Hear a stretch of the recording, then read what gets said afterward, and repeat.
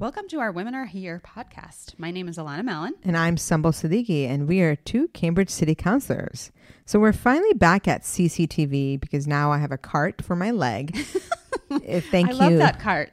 I know. I'm so glad. I still have my crutches, but thank you to Tina at CEOC who let me borrow this scooter that helps me get around much better. So coming soon will be videos of me using this scooter. You know I'm going to Snapchat that. Please. Like with lots of funny quotes. They better have 100,000 views. All right.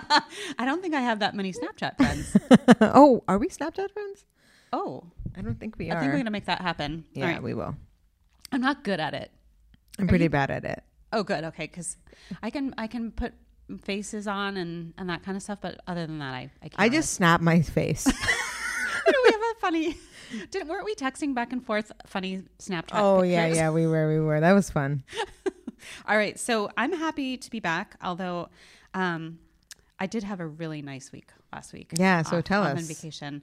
Well, my family and I went on a nice family vacation, and it was nice. I finally felt like, so I, much like you, decided a year ago to run, and I feel like I just haven't had any time to myself to really think in over a year. So it was really nice to hang out with my family and just have some time to really think about stuff and like what we're doing. So it was really nice, but it was, and I understand I missed some terrible weather.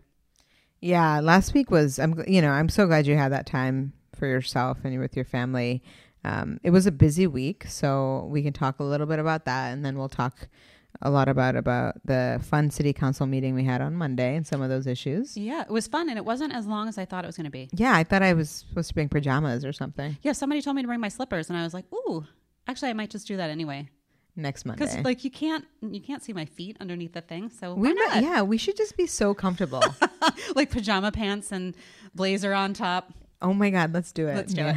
So there's a lot of things going on. It was just interviewed by NBC on something called the Office of Procedural Justice. And for those of you wondering, this came to us on Monday. We had a budget preview. And so our police department will be adding this office to its unit. And we're really excited about it. I know, Alana, you made a comment during our meeting about it. And I've since talked to some of the Harvard Law students about it. And really the goal of it is to promote transparency, to talk about accountability, to really use a data-driven approach. Yeah, I think that's what's missing in so many of our conversations right now is this, where's the data that is showing us where we need to really be looking. And I just want to read a bit from the budget book about the Police Office of Procedural Justice.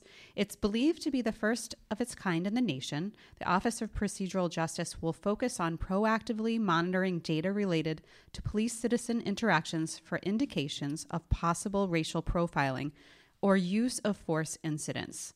And I think in light of what happened a couple of Friday nights ago with the Harvard student that was arrested on Mass Ave, I think this office is going to be more important than ever. It's something that's been in the works for a long time. Our police commissioner who came to us last August, actually, I just learned this recently that he did his dissertation in racial profiling in policing. So this is something that he's been interested in implementing here since he got here, and it will be part of next year's budget. And I really am looking forward to what this means.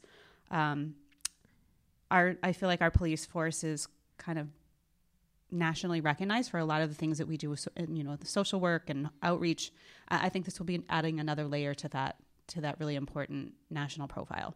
Yeah, I'm really excited about Commissioner Bard leading this work. He got here August 2017, and so this has been in the works since then. And he's taught graduate courses on procedural justice. He knows the data. I think in light of the incident that happened, there's an internal review happening. I think our police force is really committed overall to transparency, accountability, and introspection. And so I think this office will be a great addition to the unit. Yeah, I'm really looking forward to it. And I was saying Monday night that I'm really looking forward to having other cities copy what we do here. I think, if you look nationally around what's happening with race and police, it's clear that there do need to be these offices of procedural justice collecting that data and really figuring out where problem areas are. Yeah, and working with the community and having the Exactly. community involved. So we are, really excited about it. Commissioner Bard saw me leaving from City Hall, and I was going to take an Uber here, and he gave me a ride. So sweet. He's such a nice guy, and I think, especially in this moment, we're very lucky to have him at the head of this work and leading our police department into what's next for policing in the 21st century. Yeah, we're very, very lucky. So I'm going to be happy to support that. Yeah. I'm so looking forward to seeing what it looks like and getting involved.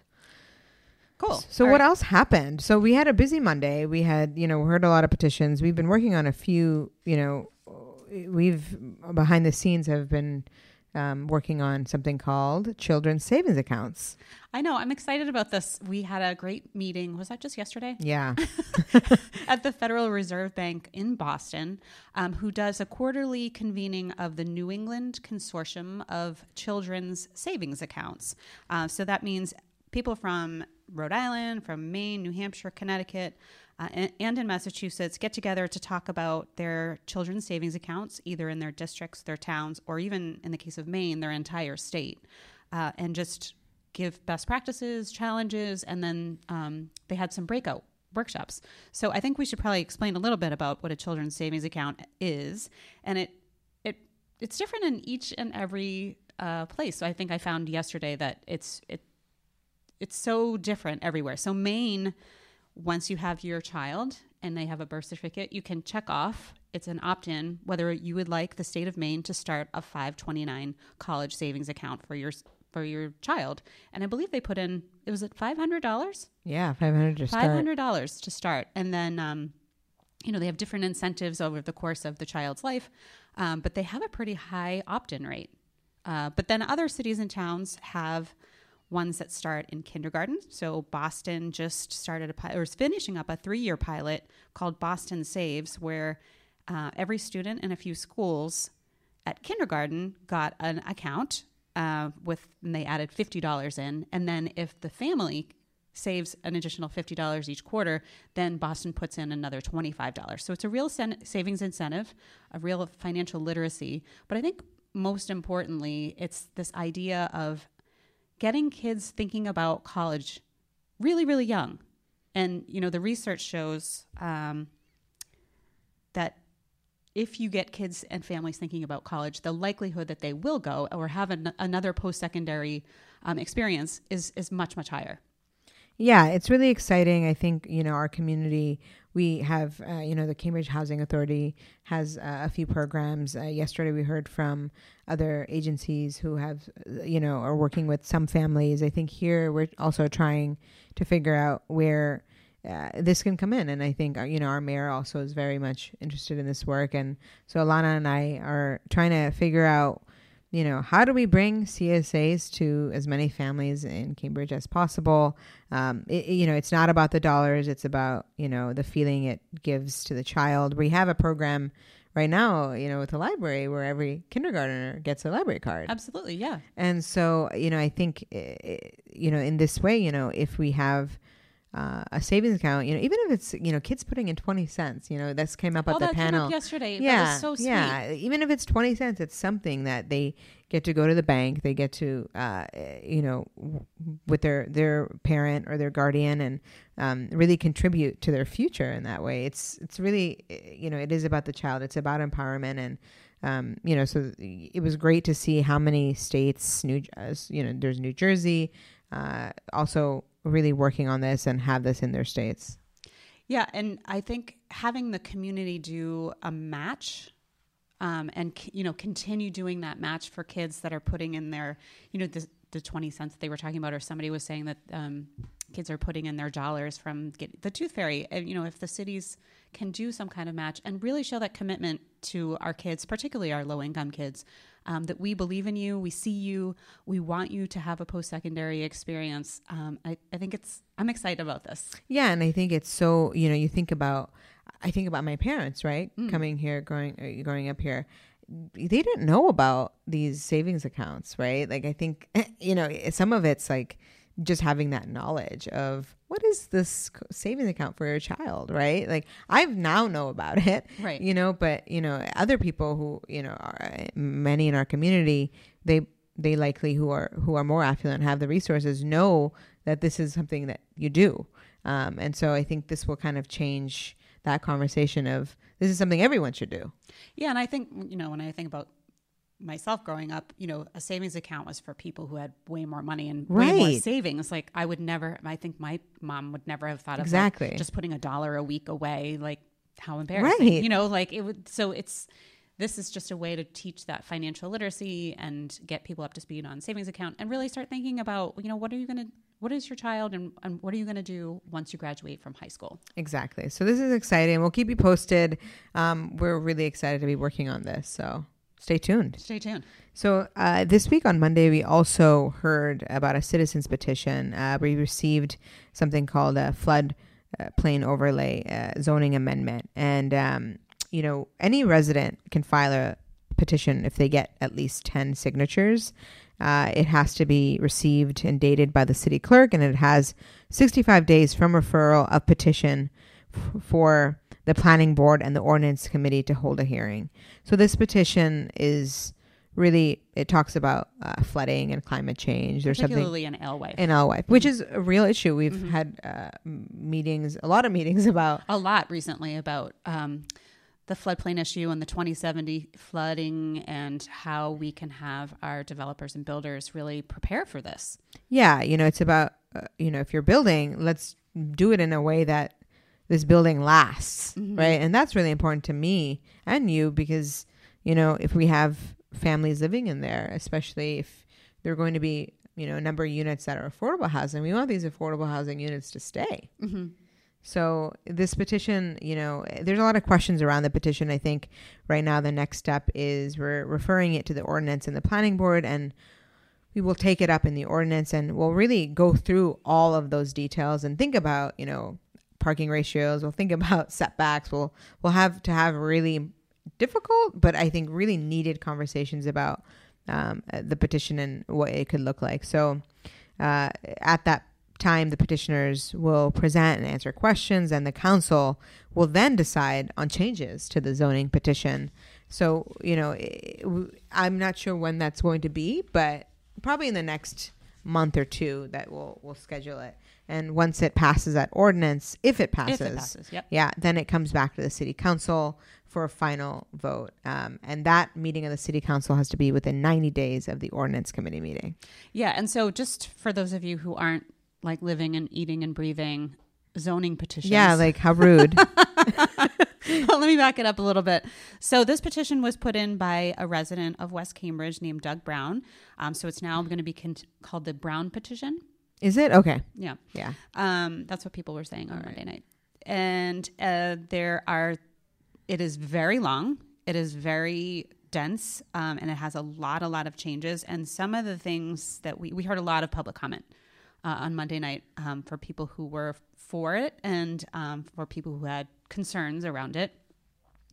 And I would say that the number one concern I heard and feel myself is that there are a number of things in the zoning petition that seem like on top of all of those, put all together, we may not be able to build anything in Alewife. So there's a 30% plot open space requirement. There's a 30% tree canopy requirement, a 30% permeable surface requirement, and a 25-foot setback. So if you think about all of those things together, that may not be a lot of buildable space. There's also a provision in there that you can't build anything on a dead-end street, which a lot of those streets over in the quadrangle and the triangle are dead-end streets. So there's a lot to think about. And I would also say that it's not just Alewife that this covers. It covers a lot of the city because it covers anywhere that there is potential flooding. So on the banks East Cambridge. Yeah, East Cambridge, the banks of the Charles River,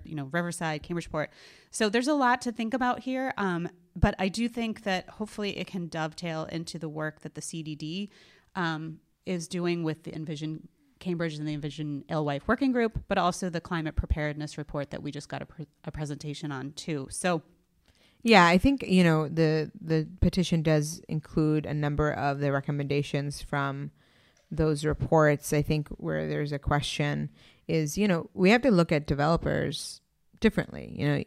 There's the big developers, right? And then these are these nonprofit developers. So I think some of these rules will fundamentally be harder for our nonprofit developers. What I was hopeful about is that the petitioners have said they're willing to work with our nonprofit developers. What I would be envisioning is, exemption for 100% affordable units or any, this is getting technical, but there's 40B projects to make sure that we have some provisions in there that, that we are treating certain developers differently, because our nonprofit developers, as we know, really struggle. They don't have the money that some of the big developers have, who are building in parts of, a lot of parts of LOI. So there's a lot of questions. I'm hopeful that perhaps this could be a really collaborative process. Yeah, and it was interesting because a Better Cambridge, who kind of mobilized, and lots of their members came to speak out against the petition in kind of its current form, but we're very hopeful about, limiting parking requirements, which is something that, ABC has been talking about for a long time, And our providers, really want. Exactly. So I definitely think that there's a place to start here. I look forward to this. I think it's going to be taking up much of our summer. If I'm looking at the timing right. So stay tuned on that. And if you're interested in that, Stumble and I can keep everyone posted on Twitter of meetings and when those might happen. So yeah, that was that petition, but we also talked about the budget, and there were a lot of highlights. There were so many highlights. First of all, the City of Cambridge's budget for fiscal year 19, which starts July 1st this year, is over $636 million, which is a 4.22% increase over last year. And so some of the highlights are, as we mentioned, the police department and their Office of Procedural Justice, but we're also adding a position of a housing ombudsperson. I really keep saying ombudsman, and it's making me mad. Yeah. An ombudsperson. Ombudsperson. Or we can figure out a different name. But so it's unclear what that person, their entire job description will be. But I'm imagining that this person will help out with not only individual housing situations, but also to look at it more broadly. One of the things we talked about at our housing committee meeting was that we need probably some place to collect data around who's buying up all our property, buying up all the property, but also in terms of Section 8 voucher holders, where are those trouble spots in terms of how are they being discriminated when, so we can really pinpoint some of these issues. So that's going to be happening. Also, the warming center that was happening at the senior center this year is going to be happening again next year. There's money in the budget, and they're going to be opening it for 4.5 months next year. So it will be expanded. And then some exciting early childhood education grants. So those are grants for low-income students to go to private preschools, which I think, I can't remember the exact number, but we had some grants last year, and we're actually effectively doubling those grants. Yeah. So that's exciting. We also, we're currently in the budget, there's an allocation of $3.4 million towards affordable housing and preserving affordable housing. At that meeting, we passed an order to ask for $20 million. So it'd be great to get some more money. Well, we asked for $20 million each year over the next 5 years. So I'll be anxiously awaiting the outcome of that. Well, look at our budget. It's over $636 million. We can find that. Well, anyway, we're very grateful that we live in this city that has the resources that it does. I think, we are looking forward to hearing more about the budget. We'll actually have Sarah Stanton, the budget director, on with us next week to talk about exactly this, and she's promised to make it fun. She has promised to make it fun. I always enjoy when she comes to the city council meetings because she always makes like these funny jokes that nobody laughs at except maybe me, and it's such an austere place to be having these conversations about the budget, and then she always tries to make these funny jokes, and yeah, I'm looking forward to it. I'm gonna be like, how do I make my own budget? Can you help me? Here, I brought my checkbook. How do I balance this? I don't think that's the kind of advice that she's going to be giving next week. Okay, well, I'll have to get her another time. Okay, yeah. So those were some of the things that happened at the meeting on Monday night, and then there's some kind of updates around town that we can talk about. One of them I'm really excited about, the Foundry building. Yes. So this is a building that Alexandria Real Estate gifted to the city of Cambridge 157 years ago. Just kidding. It was it just feels like it. Feels like it. And it has gone through a number of processes that we won't get involved in now. But the Cambridge Redevelopment Authority, let me back up. So basically, the Foundry is a building. We want it to have STEAM activities and education happening inside of it, but the city doesn't want to operate it, right? Like the city, we wouldn't be a good job. We wouldn't do a good job at like activating that space and programming it for arts and science and technology. So the city put out an RFP for an operator. And so the Cambridge Redevelopment Authority is going to be choosing an operator at their meeting tonight. And so the one that they're looking at is the Lemelson MIT. And it looks really exciting. Did you get a chance to look at it? I haven't yet, but I will. It looks really exciting. I have to say that they're working with some really great partners, too many to name here. But some of the ones that I wanted to talk about were the Leslie STEAM Learning Lab. And that's somebody, Sue Cusack over at Leslie has been working on STEAM education here in Cambridge out of Leslie University for a long time. And they actually did a partnership with the Kennedy Longfellow School. They did their STEAM lab, and actually were in the school for 3 years getting the kids up on tech. And they had a robotics team. My son was actually part of the robotics team. And so they were going to be working with Lemelson as well to do some programming there and hopefully bring in the kids from East Cambridge. The Olin College of Engineering, which I don't know if you know about them. They're out in Newton. Oh, yeah. Okay. So they're an engineering school that was basically built and started because there weren't enough women in engineering. So they started an engineering school, and it's at parity. That's awesome. Gender parity. So it's a really interesting new kind of school, and they're very excited about working with the Foundry building. And also the dance complex. Right here from Central Square, the dance complex is going to be a big partner in doing some of that programming. There's going to be a black box theater. So that's really exciting. I know. So I'm excited to see this. Are you going tonight? I am going to go. I have a couple of meetings to go to tonight. There's that one is like 5 to 7. And then there's a Harvard Square kiosk meeting from 6:30 to 8:30. I have a public safety meeting on marijuana from 4 to 6. So I think I'm going to try to make the RFP, but I'll get notes from you. Okay, cool.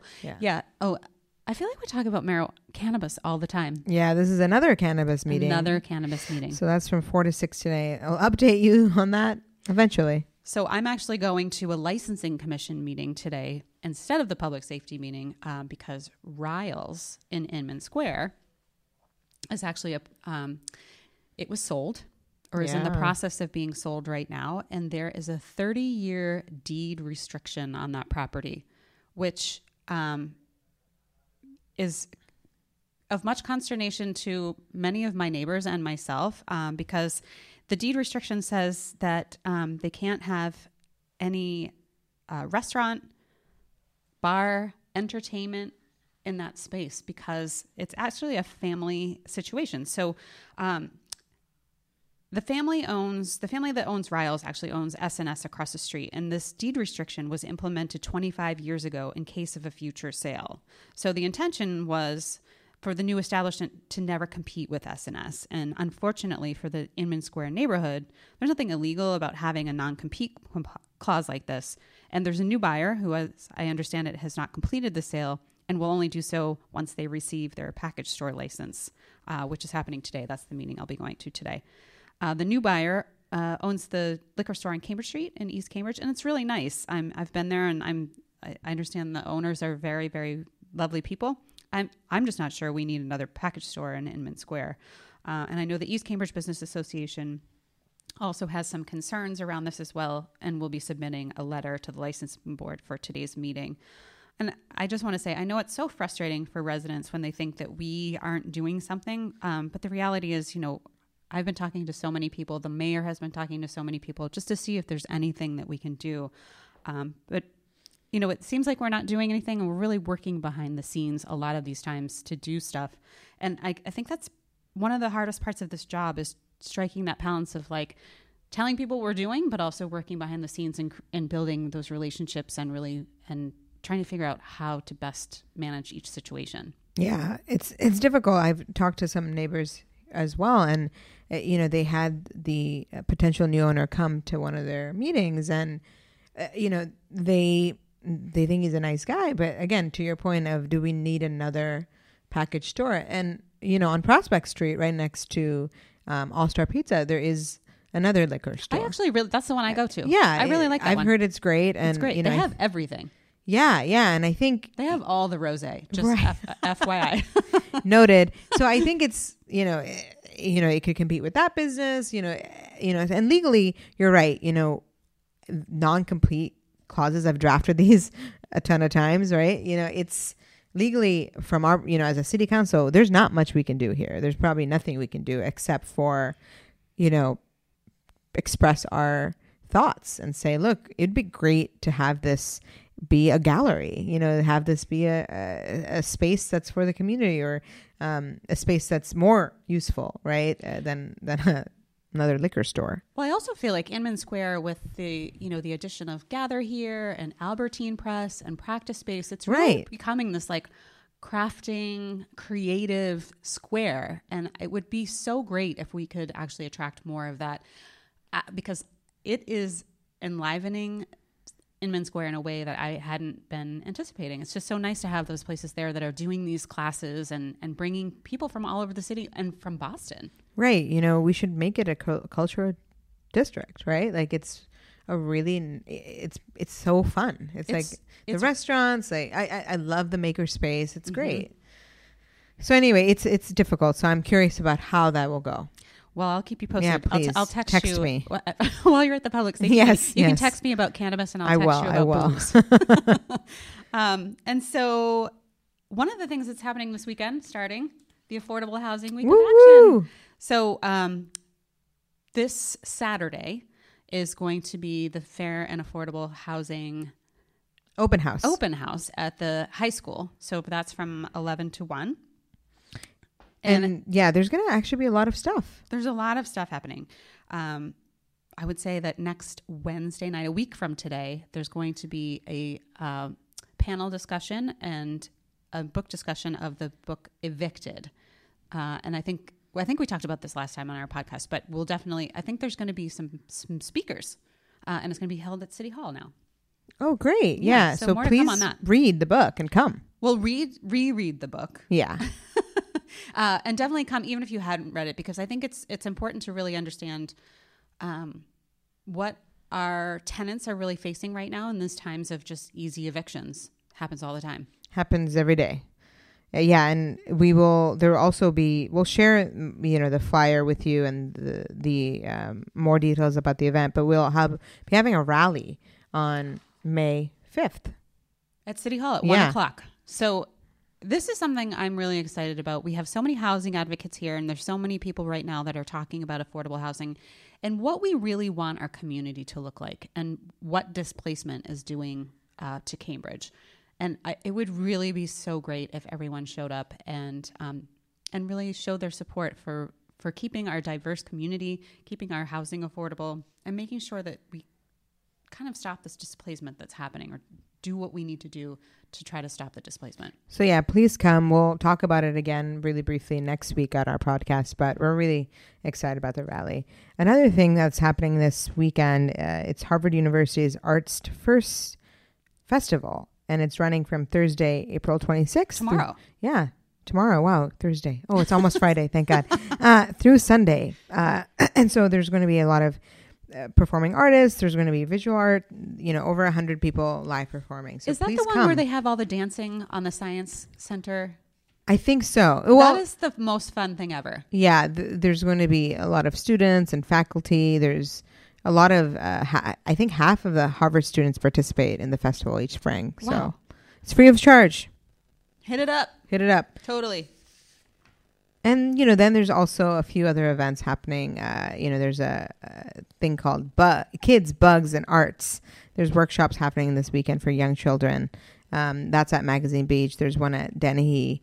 It's on the Cambridge calendar. Definitely check it out. It seems fun. That does seem fun. What's the weather supposed to be like this weekend? Do you know? Oh, I didn't check. Oh, man. I hope it's good. It's supposed to be nice tomorrow and Friday. I just wasn't sure. Hopefully it'll be nice for this because kids, bugs, and art, that seems like something fun that... Yeah, I really wanted to end on that note because kids, bugs, and art. How fun is it to say that? But can I just say, I know you want to end on that, but I just was reminded of that. I watched that Shape of Water on the plane. What did you think? I don't think I liked it. Oh my God, we can't be friends. I know. I was watching it the whole time thinking, I just don't think that I like this. And then it reminded me that you like shows about love and friends. And I tend to love shows about serial killers and cults. So I just started watching that Wild Wild Country about the cult out in Oregon. You have to watch everyone. Rajneesh. Oh my God. Everyone, please stop whatever you're doing right now and just go to Netflix and watch Wild Wild Country. Forget about your kids, picking them up. Just watch. In your jobs and whatever. Have you started watching? I have. Well, how far are you in? I'm on the second episode. Okay, so the second episode, you're like, what's wrong with these people? Like, leave them alone. They're like a nice cult. They're building housing. Who cares? Leave them alone. And then at the end of the second one, you'll be like, oh my God. It turns so dark, so fast. I'm excited. It's amazing. I have one left. Ooh, yeah. So yeah, we have different tastes, but look at us getting along, and doing this podcast. Opposites attract. Opposites attract. So we will see you next week. We've got a lot going on. Obviously, we have a lot going on today that we'll report back next week. And we look forward to having you back with us. Yeah, have a great weekend. Have a great weekend. And if you'd like to follow us on Twitter, we're going to post some of the issues that we talked about tonight. I'm at A.M. Mallon, M-A-L-L-O-N. I'm at Sumbul, S-U-M-B-U-L-S-I-D-D. And if you haven't downloaded our podcast, go ahead and do so. And that way you never miss an episode. And please feel free to share this with friends that you think might be interested in what's going on in Cambridge and our differential movie and show tastes. Yes, please. Thank you. Thanks. Bye.